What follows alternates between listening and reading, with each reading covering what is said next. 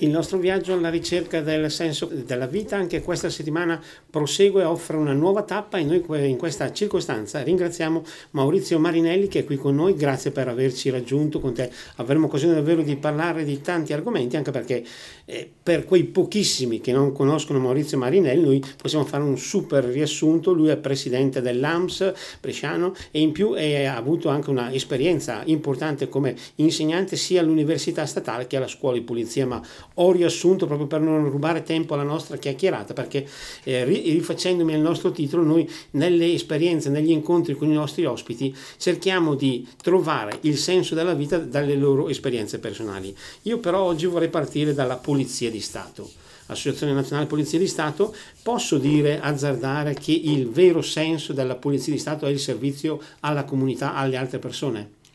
Certamente, la Polizia di Stato non solo è al servizio del cittadino e dei cittadini tutti, ma soprattutto è soccorso pubblico nelle grandi difficoltà, è aiuto nei momenti difficili. Questo è il ruolo primario, il lavoro sociale della polizia, perché noi abbiamo questo compito di essere costantemente utili a quello che è la comunità. Io, visto che hai citato il fatto che seguo molti giovani, il problema, per esempio, il senso che continua a sostenere è questo, che intanto io credo che sia importante distinguere tra quello che è essere poliziotto e quello che è fare il poliziotto. Io credo e insegno soprattutto e cerco di dimostrare che è più importante ed è sicuramente determinante fare il poliziotto, non essere poliziotto. Cioè tu sei cittadino di questo paese, poi fai un altro lavoro diverso dagli altri e quindi fai il poliziotto e devi comportarti dignitosamente. E poi ai giovani dico sempre: fai una scelta giusta, fai una scelta che ti permetta al mattino di alzarti e di andare a lavorare con grande volontà e pensare che quando svolgerai il tuo lavoro lo svolgerai in maniera molto seria e potrai capire che poi vai a dormire tranquillo. Questo è il senso della vita, è il senso di quello che è il nostro compito. Non si può fare il poliziotto pensando di fare il poliziotto tanto perché è un posto sicuro, devi pensare di fare il poliziotto perché hai passione, altrimenti non riuscirai mai a farlo. Ecco, valori ideali che si ritrovano naturalmente nell'AMS, Associazione Nazionale Polizia di Stato. Sì, l'abbiamo dimostrato in questi anni, da quando almeno io gestisco questa attività, intanto per quanto riguarda il ricordo dei caduti in servizio, dal collega ucciso, ferito prima e morto qualche giorno dopo durante una rapina in via Gramsci in città, Morello Alcamo quando è caduto in un canale, e poi sabato scorso alla presenza del capo della polizia abbiamo fatto 2 iniziative, una a Villa Carcina e un'altra a Botticino per ricordare altri 2 caduti. Ma soprattutto io ogni anno raccolgo le tesi di laurea degli studenti universitari per quanto riguarda il capo della polizia Parisi, Antonio Manganelli e altri colleghi caduti. Ma quello che è più importante in questi anni, almeno 5-6 anni che ho avuto l'onere e l'onore di rappresentare l'AMS, noi abbiamo raccolto parecchie donazioni e abbiamo donato, perché l'importante è ricordare i caduti donando e donare ricordando. Questo è un po' il mio motto e quindi abbiamo donato un'ambulanza a Brescia Soccorso, dei defibrillatori a una scuola pubblica, alla questura, alla stradale, un mezzo ai disabili di Amatrice per il trasporto dei disabili. Ora stiamo in questo periodo di lockdown, di tutto quest'anno di pandemia, di situazione molto difficile e complicata, abbiamo superato noi stessi perché abbiamo raccolto una somma cospicua per donare 100 braccialetti che vanno a tracciare le persone che escono dalla terapia intensiva per motivi di Covid e che vanno a casa per non occupare più i posti letto e quindi per monitorare la pressione, tutti i battiti e tutte le cose a casa. Poi abbiamo e doneremo a giorni un altro mezzo a una Onlus di Brescia, la Foba Panfas di San Polo, un altro mezzo per trasporto disabili, e stiamo lavorando per definire l'infermeria all'interno della struttura nicolaesca, perché oggi i ragazzi non possono più uscire per andare nelle strutture pubbliche per le visite, e quindi abbiamo attrezzato l'infermeria, e quindi anche questo prima di Natale dovremmo definirlo. Questo è un po' il nostro ambito dove muoverci, dove lavorare, dove fare e dare il meglio di noi stessi, e il ricordo sempre di colleghi. L'ambulanza l'abbiamo data in ricordo delle vittime del dovere, il mezzo d'Amatrice a una famiglia iscritta a Brescia di poliziotti che erano tutti sono morti, il collega, 2 bambini e i suoceri che erano anche loro poliziotti ad Amatrice, quindi anche questo. E adesso stiamo pensando ad Alceste Cornoldi e a Enzo Gaggiotti per quanto riguarda il mezzo della FOBAP, pensiamo a Pino Fierro e a Giorgio Arici invece per quanto riguarda il discorso della struttura di nicolaesca, perché il nostro obiettivo è, come ho detto, donare ricordando, ricordare donando. Quindi questo è il punto fondamentale da cui partire. Certo, un punto che è positivo e anche propositivo, e che però nello stesso tempo, diciamo così, propone anche dei modelli, degli ideali da seguire, direi. Certo, perché se noi queste cose, queste persone le ricordiamo per quello che hanno fatto, all'attaccamento, all'abnegazione, al senso del servizio che hanno avuto e quello che hanno fatto, io credo che noi non le dovremmo mai dimenticare, perché sono esempi da seguire in qualsiasi momento, perché in tutti c'è un grande attaccamento a quello che era il valore della divisa, il valore dello Stato, e quindi questo per noi è fondamentale. Certo, noi in avvio abbiamo parlato di servizio alla comunità, quindi in questo caso potremmo dire servizio al paese in senso più lato, però c'è anche una capacità di sacrificio personale, perché certi, diciamo, pericoli che si corrono, certi problemi che uno deve affrontare nel corso della sua attività sicuramente non sono trascurabili, visto anche quelli purtroppo che spesso sono questi risultati che abbiamo citato. Ma io l'ho detto l'altro giorno quando ho fatto l'intervento davanti al capo della polizia, l'ho detto che come ho detto prima, non si può fare il poliziotto pensando a un posto fisso,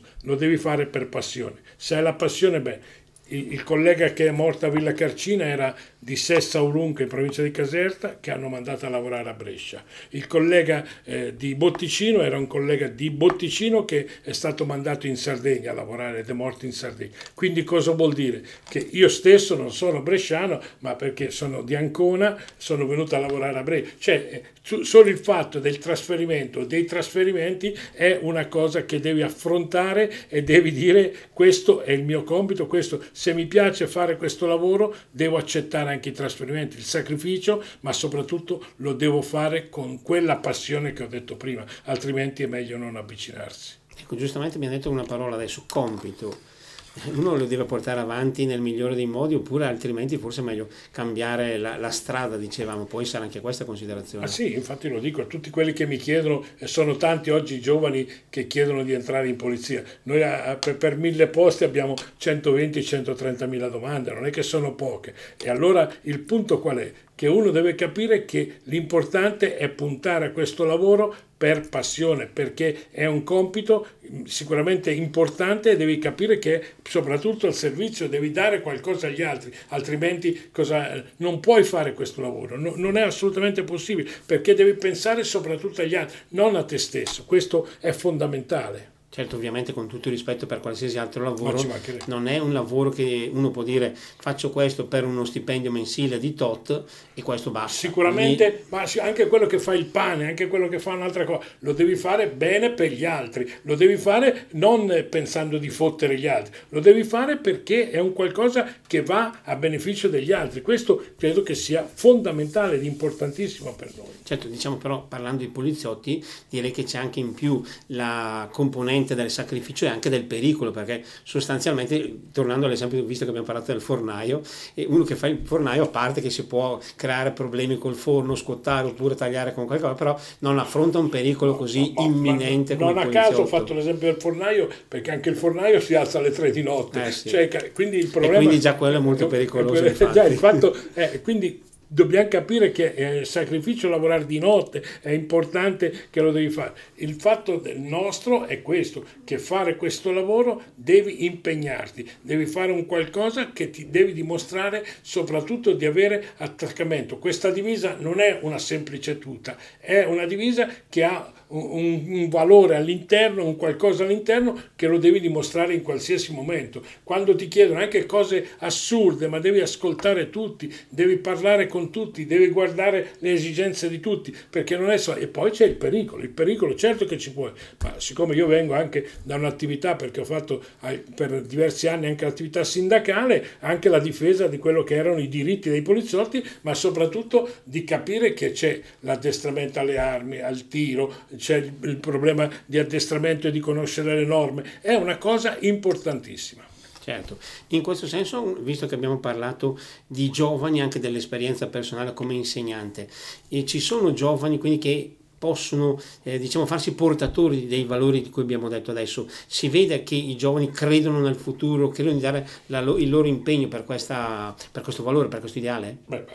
Anche la stessa questura con cui noi lavoriamo e collaboriamo strettamente, stiamo lavorando in maniera molto importante, perché per esempio per quanto riguarda il bullismo, il cyberbullismo, gli anziani, per quanto riguarda gli incontri con i giovani, noi siamo impegnati in prima educazione stradale, noi stiamo lavorando proprio perché ci sono 2 colleghi che vanno a fare educazione stradale in tutte le scuole, abbiamo Domenico Geracitano che fa incontri per quanto riguarda il bullismo, quindi ecco, su questo abbiamo un compito importante che al di là di quello che è il compito istituzionale abbiamo soprattutto la necessità di incontrare insegnanti, famiglie e ragazzi per quanto riguarda queste attività. Io stesso mi sono occupato anche per tanti anni di violenza negli stadi, che è un altro grosso problema, quindi che i giovani sono veramente coinvolti parecchio. Quindi ecco, su questo io credo che sia importante e sia anche utile da parte nostra fare quello che è quel lavoro educativo, formativo per quanto riguarda la famiglia, la scuola, gli oratori. Credo che sia una cosa sicuramente da non dimenticare. Certo, da non dimenticare, della quale sicuramente torneremo a parlare subito dopo. Ora c'è un breve spazio per la musica, la parola va alla regia, ma subito dopo torneremo per parlare con Maurizio Marinelli. E torniamo in diretta, parliamo questa mattina con Maurizio Marinelli e parliamo ovviamente con un occhio di riguardo alla Polizia di Stato, ma anche di tutti quei valori, come dicevamo prima, che coinvolgono questa attività davvero particolare. Mentre andava il brano musicale mi è venuta in mente anche una sorta di riflessione. Essere poliziotti mi sembra che però coinvolga non solo il singolo, ma direi anche tutte le persone che gli stanno intorno, anche la famiglia. Ma certo, perché quando tu fai orari che non è che è un orario di inizio e di fine, magari anche si protrae l'orario di servizio anche oltre, il fatto che uno che ha famiglia, il fatto di spostare il pranzo, la cena, quindi spesso non mangiare con la famiglia, cioè sono tutta una serie di problemi che attanagliano queste attività. Il punto è molto semplice, bisogna capire che è un lavoro un po' diverso dagli altri, è un lavoro che si fa con quella passione che ho detto prima, ma soprattutto bisogna farlo perché noi abbiamo come bene primario, come attività primaria, quello che è il bene sociale della gente, del cittadino, del ragazzo, dell'adulto, dell'anziano. Noi dobbiamo pensare soprattutto a queste persone, dobbiamo guardare agli altri come persone, non come un qualcosa fine a se stesso. Ecco, tra l'altro questi sono tutti gli aspetti positivi. Capita però non manchino difficoltà o magari anche contrapposizioni con magari diciamo anche il problema di essere spesso e volentieri al centro dell'attenzione. Questo forse non è facile reggere una pressione di questo genere. Capito, ma io lo so perfettamente, lo capisco perfettamente che non sempre la gente condivide quello che si fa, ma basta vedere quello che succede in questi giorni per le mascherine. Quante volte i poliziotti hanno detto, i carabinieri, i finanzieri, i vigili urbani, la polizia locale ha detto di indossare la mascherina e soprattutto ci sono state aggressioni oppure spintoni e via dicendo. Quindi discussioni. Il punto è molto semplice, cioè far rispettare la norma, la legge, non tutti la condividono, non tutti la capiscono, ma il problema è che la legge esiste e bisogna rispettarla. Questo è il punto. Se non esistesse la legge è un altro conto, se uno fa delle cose arbitrarie è un conto, ma se uno fa rispettare la legge, credo che sia questo il punto su cui bisogna essere d'accordo. Basta. Poi abbiamo parlato prima anche di Nikolajevka, per esempio, e mi ricollego a questo aspetto dicendo che un altro punto di riferimento di particolare attenzione per la vostra attività sono le categorie più deboli.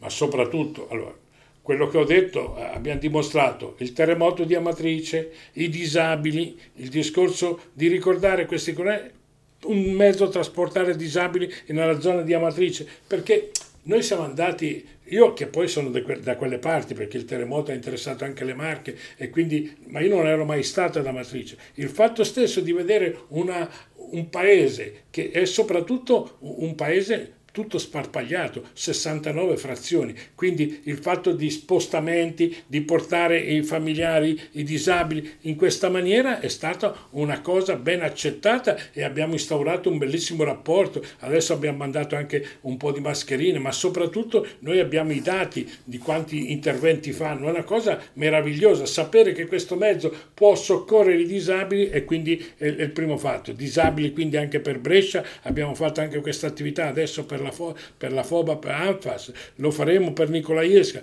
pensando a questo. Ma poi facciamo molti incontri anche per quanto riguarda gli anziani, le truffe agli anziani, l'abbiamo fatta alla scuola Polgai, questo riguarda il bullismo. Noi dobbiamo pensare a queste persone perché sono persone che hanno bisogno di quello che è l'aiuto non solo normativo, ma anche far capire quali sono i pericoli, quali sono le difficoltà, cosa possiamo fare e dove possiamo farlo. L'educazione stradale che due colleghi Pascolo e Zanga fanno questa attività nelle scuole che è meravigliosa, cioè dove abbiamo realizzato un opuscolo perché, come si chiama, vanno nelle scuole, lo fanno disegnare ai ragazzi ed è molto coinvolgente. Queste sono le attività formative e soprattutto informative che noi diamo ai giovani in modo che si possa fare più prevenzione che repressione, perché il compito del poliziotto non è solo quello di reprimere, ma soprattutto di far prevenzione. Se funziona la prevenzione non c'è bisogno neanche della repressione. Certo. In questo frangente, in questo periodo sta crescendo come importanza anche la frontiera dei social, anche si diceva prima cyberbullismo, compagnie di questo genere. Anche questo mi sembra che sia un aspetto da seguire con la massima attenzione, soprattutto per tutte le implicazioni, diciamo, pericolose oppure temibili che può comportare. Ma certo. Noi su questo stiamo dedicando, come dicevo con la questura, con Domenico Geracitano, questa attività e andiamo a fare molti incontri proprio perché soprattutto non facciamo mai incontri genitori e ragazzi insieme, perché poi magari non parlano. Invece affrontando i ragazzi in classe vengono fuori tante cose che non direbbero mai davanti ai genitori. Quindi ecco perché secondo me sono importanti. E questi incontri hanno una Domenico Geracitano ogni anno fa un libro su quello che scrivono i ragazzi e questo è sicuramente, e credo che sia anche questa un'altra persona che potresti intervistare, che è Domenico Geracitano, la questura, il nuovo questore che arriva stasera, domani. Quindi anche questo è importante. Tra l'altro non è certo un segreto, ma vedere quanti drammi si vivono sui social e soprattutto quante persone ne vengono ferite e colpite profondamente. Ecco, però noi anche qui conosciamo e la stampa, i giornali, i mass media parlano soprattutto dei casi che vengono alla ribalta, che sono quelli negativi, ma purtroppo noi invece a me farebbe piacere fare prevenzione e anche qui capire quanto si può fare con l'attività preventiva da parte di tutte queste attività che ho appena detto, che sicuramente saranno determinanti, importanti per tutti, per la famiglia, per la scuola, per gli insegnanti, per gli oratori e credo che su questo dovremo trovare una iniziativa comune. Certo, purtroppo troppo spesso capita che magari l'attenzione generale si focalizzi sul negativo, esatto, magari trascurando aspetti positivi che invece sarebbero molto più importanti, più belli anche da sottolineare. Questo è senza dubbio molto importante. A tal proposito vorrei aggiungere un'altra cosa. Sommando un po' tutto quello che ci stiamo dicendo in questo periodo, con quale spirito è possibile guardare al futuro, o meglio progettare il futuro? Ma il futuro è quello che ho detto prima. Secondo il mio punto di vista bisogna essere positivi. io sono nato a Castelfidardo, che è a pochi chilometri da Recanati, cioè quindi dovrei avere l'influsso di Giacomo Leopardi pessimista, ma io mi sento un ottimista, cioè io vorrei che la gente fosse ottimista, che capisse che l'importante è guardare al futuro e poi credo che sia anche qui, lo dico per me da questo che riguarda la parte storica, cioè se uno conosce il passato può progettare il futuro, può migliorare. Noi oggi viviamo una situazione drammatica, ma se andiamo a vedere la storia, andiamo a vedere come siamo arrivati a questa situazione, possiamo cominciare a pensare e migliorare quello che è il nostro futuro. Quindi io indicherei, parlerei di futuro e di futuro in senso positivo, e vorrei essere ottimista e guardare a tutta questa attività cercando di fare quella prevenzione che ho detto, ma soprattutto lavorare. Ecco, tra l'altro appunto un futuro che voi in terra bresciana state costruendo, state preparando con tante iniziative, come abbiamo accennato anche prima, e sicuramente mi sembra che questo sia un bel punto di partenza. Sì, io sono orgoglioso di queste cose, ma soprattutto vorrei farne tante altre e vorrei sicuramente trovare consenso su queste cose, lavorare affinché la gente capisca qual è il ruolo importante, qual è il ruolo che possono avere queste iniziative, perché queste iniziative dimostreranno che se noi pensiamo minimamente agli altri saremo, e soprattutto sono convinto, io lo dico per me stesso ma lo dico anche per gli altri, io sono convinto che quando io do qualcosa, quando io faccio qualcosa, mi ritrovo sempre di più di quello che ho fatto, di più di quello che ho dato. Se la gente capisse questo, se comincia a fare qualcosa per gli altri, sono convinto che si ritroverà anche molto di più di quello che pensavano, di quello che hanno dato.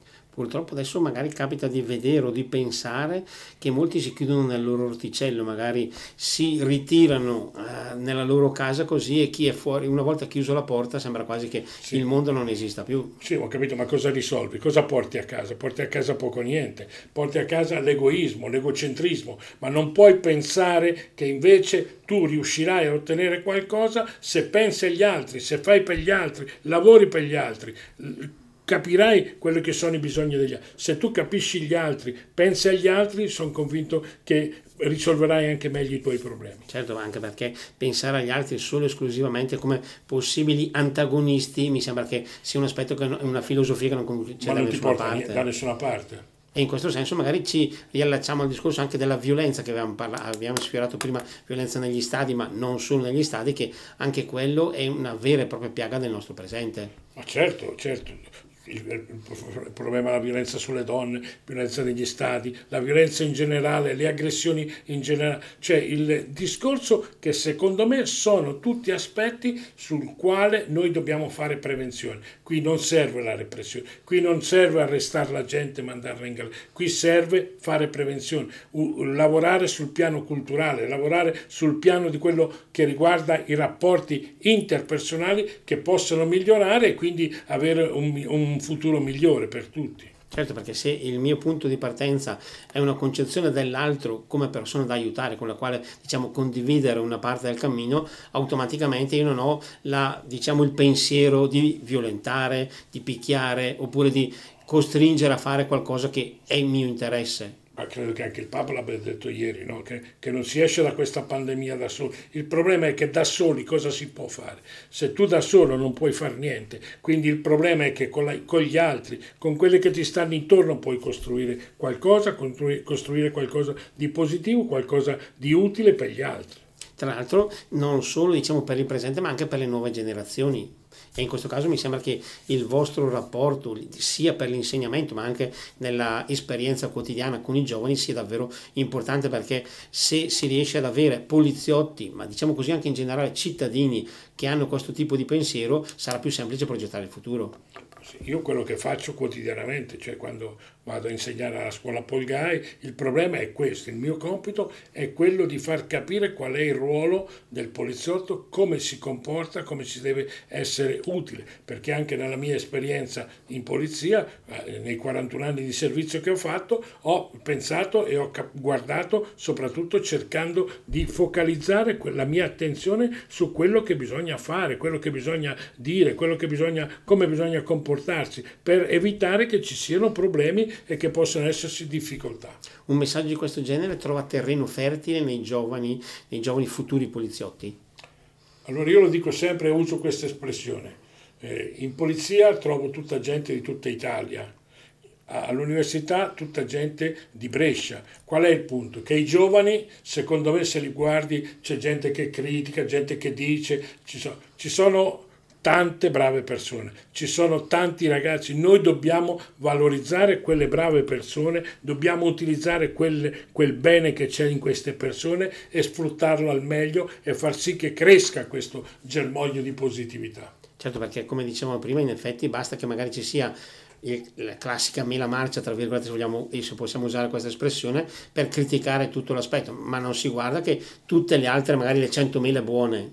Certo. E in questo senso è un aspetto, forse dovremmo anche in questo caso cambiare un po' la nostra mentalità, non guardare tanto all'unica mela marcia, ma guardare le 99 che sono buone. Ma le mele marce ci saranno sempre ed esistono, però il problema è che le mele marce non devono rovinare le altre e soprattutto noi dobbiamo estirpare, dobbiamo togliere quelle mele marce e far sì che ci sia un ragionamento invece serio su tutto quello che è il positivo, il buono che nasce, che viene all'interno di queste nostri giovani che vengono in polizia. In effetti, tornando al discorso dell'ottimismo a cui parlavamo prima, non si può arrendersi perché c'è una mela marcia e tutte le altre vanno bene. Invece bisogna cercare di combattere, di trovare le soluzioni.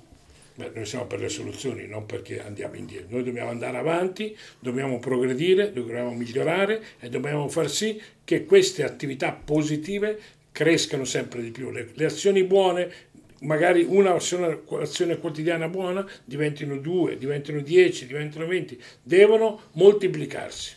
E noi progrediamo in questo senso con la parola che torna alla regia per un altro spazio musicale. Torneremo subito dopo in diretta in compagnia graditissima di Maurizio Marinelli.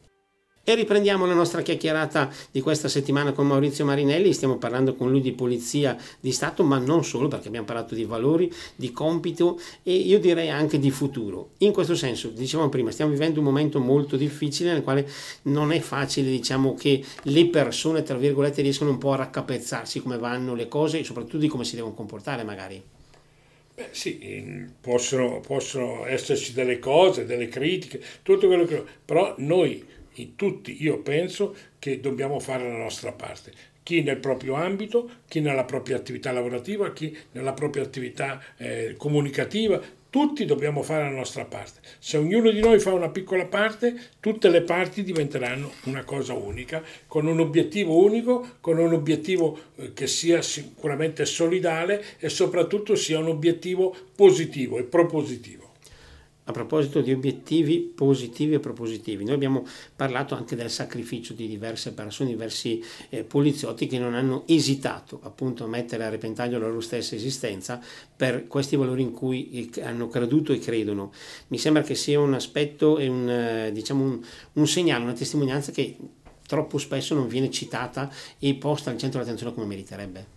Ma questo è vero, però è anche compito nostro. L'associazione ha anche questo compito di tramandare. Faccio un piccolo esempio che secondo me è importante.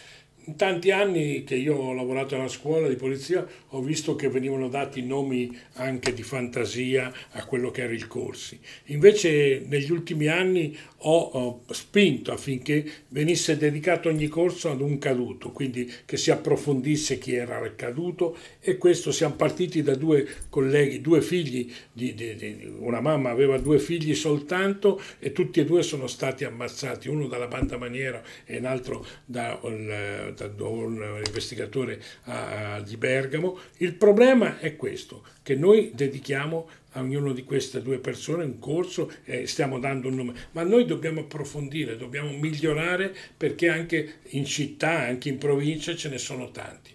E soprattutto, per esempio, un'altra notizia sicuramente importante è questa, che negli anni 50 la gran parte dei caduti, il 50% sono della polizia stradale. Perché? Perché i mezzi, le moto, le macchine forse avevano dei problemi, però sicuramente noi abbiamo da registrare tanti caduti e allora anche su questo continueremo a lavorare. Infatti faremo uscire un libro sia sulla storia della questura, ma un altro sulla storia di tutti i caduti. Dal 46 ai giorni nostri noi abbiamo avuto 40 caduti, 40 morti, e di cui 20 sono della stradale. Tra l'altro, appunto, partendo anche dall'impegno sindacale, vorrei chiedere un'altra sorta di domanda a curiosità.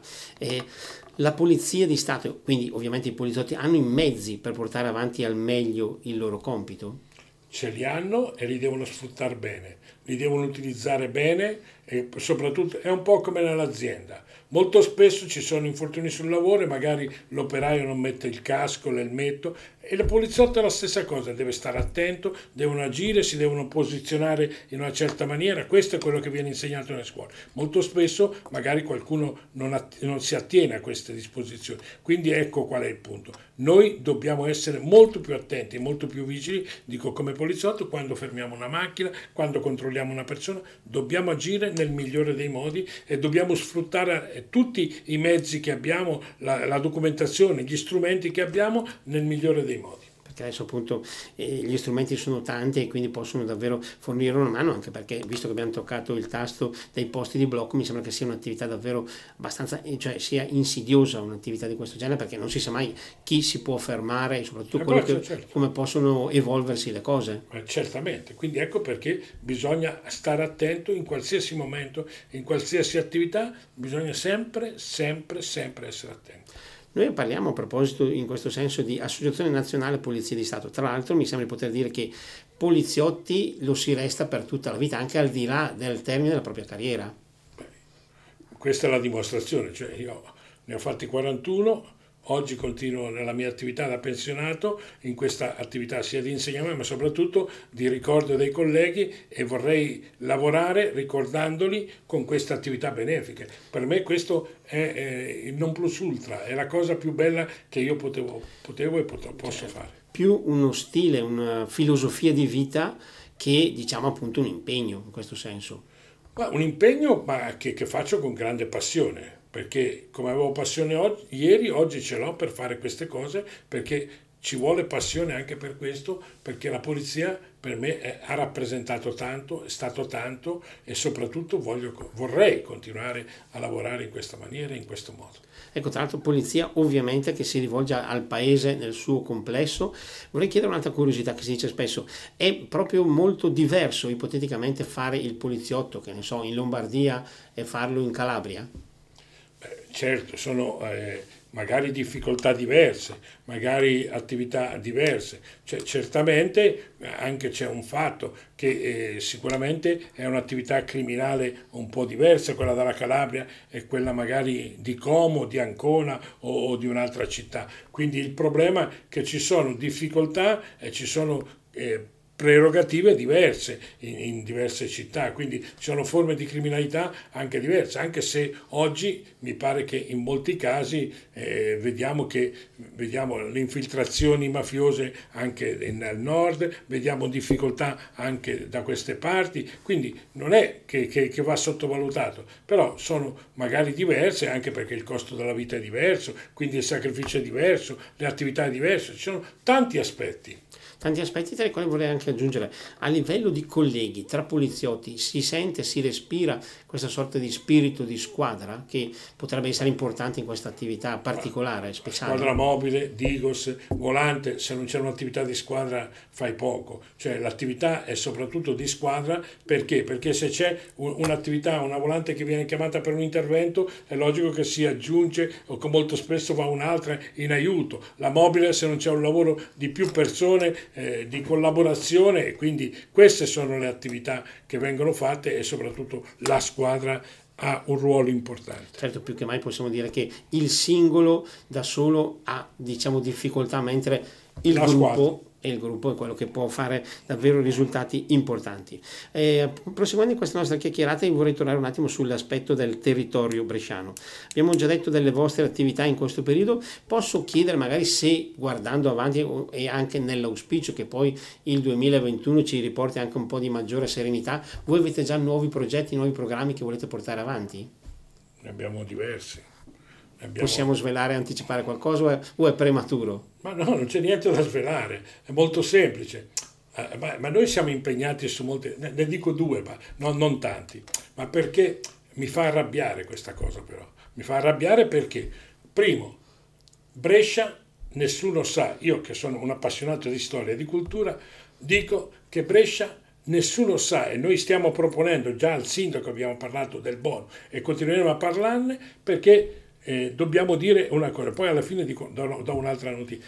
Abbiamo detto che il palazzo del Broletto, dove c'è oggi la prefettura, la provincia, è un palazzo malatestiano. Cioè noi, Brescia, non è capace, io che vengo dalla zona dell'Emilia Romagna, Toscana, Marche, cioè dove loro vivono sui malatesta. Noi invece abbiamo avuto una signoria, i malatesta dal 1400 al 1404 esattamente fino al 21, c'è stata una signoria e dove i signori che sono nati a Brescia hanno avuto un grande predominio nella zona della Romagna e noi in Brescia non le sa valorizzare queste cose. Quindi stiamo lavorando perché questa è una cosa importante che io vorrei portare avanti e vorrei valorizzare soprattutto per il 2023 per le due città della cultura, certo. La cultura Brescia e Bergamo.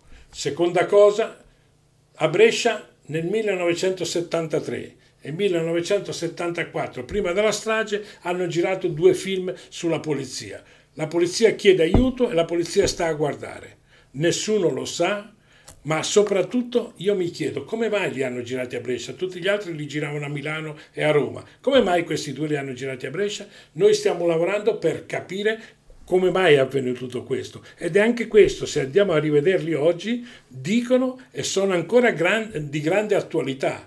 E andiamo a vedere com'era Brescia. Brescia non c'era ancora la tangenziale, l'autosolino non era nato. Quindi stiamo rivalutando queste cose perché vorremmo dimostrare alcune cose importanti. Ecco, quindi il vostro impegno è anche proprio per valorizzare il territorio, valorizzare la nostra comunità. Quindi. Beh, certo, noi siamo inseriti nel territorio. Tu mi hai parlato di territorio, io ti ho Certo. scritto. Dicevamo prima, se non ho capito male, c'è anche un'altra notizia che possiamo dare prima della conclusione. Che noi, l'associazione è grande, questa associazione. Posso dare un'altra notizia? Cioè che noi abbiamo molti soci, abbiamo 1300 soci e molta sono gente in servizio, poliziotti in congedo, abbiamo tanti cittadini, tanti simpatizzanti, tanti sostenitori. Quindi anche il sindaco di Castenedolo è iscritto alla nostra associazione. Quindi giochiamo anche in casa in questo particolare momento, quindi dobbiamo essere solo contenti. Dicevamo quindi, abbiamo fatto un po' questo excursus per dire, allora, facendo un po' la domanda che spesso ne facciamo con i nostri ospiti, in questo caso possiamo dire che la vita in questo modo ha un senso. Ma per me sì. Io sono contento e dico che non è soltanto polizia, ma è soprattutto anche attività sul territorio, è conoscenza di quello che sono queste attività che nessuno conosce, ma per esempio, ma ne dico anche una terza, perché man mano mi vanno avanti. Noi stiamo lavorando e mi dispiace che in questi ultimi mesi, poco prima del lockdown, era morto anche il maestro Virgilio Cattaneo. Per quanto riguarda, per esempio, che esiste un museo del chitarristico in via Trieste che nessuno conosceva quasi a Brescia e soprattutto, per esempio, esiste un'attività di quello che è il Gasparo da Salò per quanto riguarda tante persone. Fuori dal Duomo esistono 2 targhe, una dedicata a Tartaglia che nessuno sa chi è, oltre all'Istituto Geometri, e c'è un'altra targa che non si vede niente. Noi stiamo, anche questo sembra una stupidaggine, stiamo cercando di ripristinarla perché anche questa è molto importante, Costantino 40, e quindi è bresciano e quindi ecco perché stiamo lavorando anche su questo. Senza dubbio potremmo definirli dei veri e propri tesori che però si rischia di non perdere e quindi questo... Se sparisce la cultura, sparisce la storia, sparisce tutto. E questo è diciamo un impegno che dobbiamo portare avanti. Però sto dicendo troppe cose. No, ma questo è un po' il nostro scopo, anche perché adesso ci avviciniamo alla parte conclusiva di questa nostra chiacchierata. Infatti vorrei fare un po' quello che può essere considerata la nostra ultima domanda di questa mattinata, visto che si è parlato dell'impegno anche come insegnante all'università statale. L'università statale viene spesso identificata un po' come il luogo che dovrà costruire, preparare, far crescere le generazioni che in un futuro dovranno guidare questa nostra società. Possiamo essere fiduciosi, sereni in questo aspetto o c'è molto da lavorare? Allora, il discorso è questo: l'università, l'apparato burocratico L'apparato insegnanti deve fare la propria parte, ma soprattutto i docenti, ma soprattutto i giovani che con curiosità si avvicinano al mondo dello studio, che soprattutto cercano di svolgere un'attività soprattutto propositiva. Io sono sempre ottimista e quindi tutti dobbiamo lavorare, tutti devono lavorare, ma soprattutto gli studenti devono far sì che devono loro crescere, loro approfondire e curiosare. Quando tu svolgi il poliziotto, cioè è inutile che non è che uno ti può insegnare come si fa un'indagine, come si può scoprire un omicidio, come si può scoprire questo. Tu devi essere capace, tu devi avere un po' di quello che è la curiosità, devi capire di andare ad approfondire, a chi andare a chiedere le informazioni e i rapporti li devi costruire tu, non è che te li costruiscono gli altri. Ecco quello che bisogna fare. Lo stesso nel mondo della scuola, dell'università, nel mondo del lavoro. Tu quando arriverai nel lavoro, se hai una base culturale buona, ottima, stai pur certo che potrai fare anche un'attività lavorativa importante. Perfetto, noi con questa riflessione abbiamo raggiunto il nostro traguardo di questa settimana. Devo dire davvero sentitamente grazie a Maurizio Marinelli per averci accompagnato in questa nostra chiacchierata. Spero che ci siano altre occasioni per risentirci e ritrovarci a riflettere di questi argomenti. Quando mi hai invitato sono venuto. Quando mi inviterai cercherò di venire. Va bene, allora noi daremo un'occhiata alla nostra scaletta e poi completeremo questo nuovo incontro.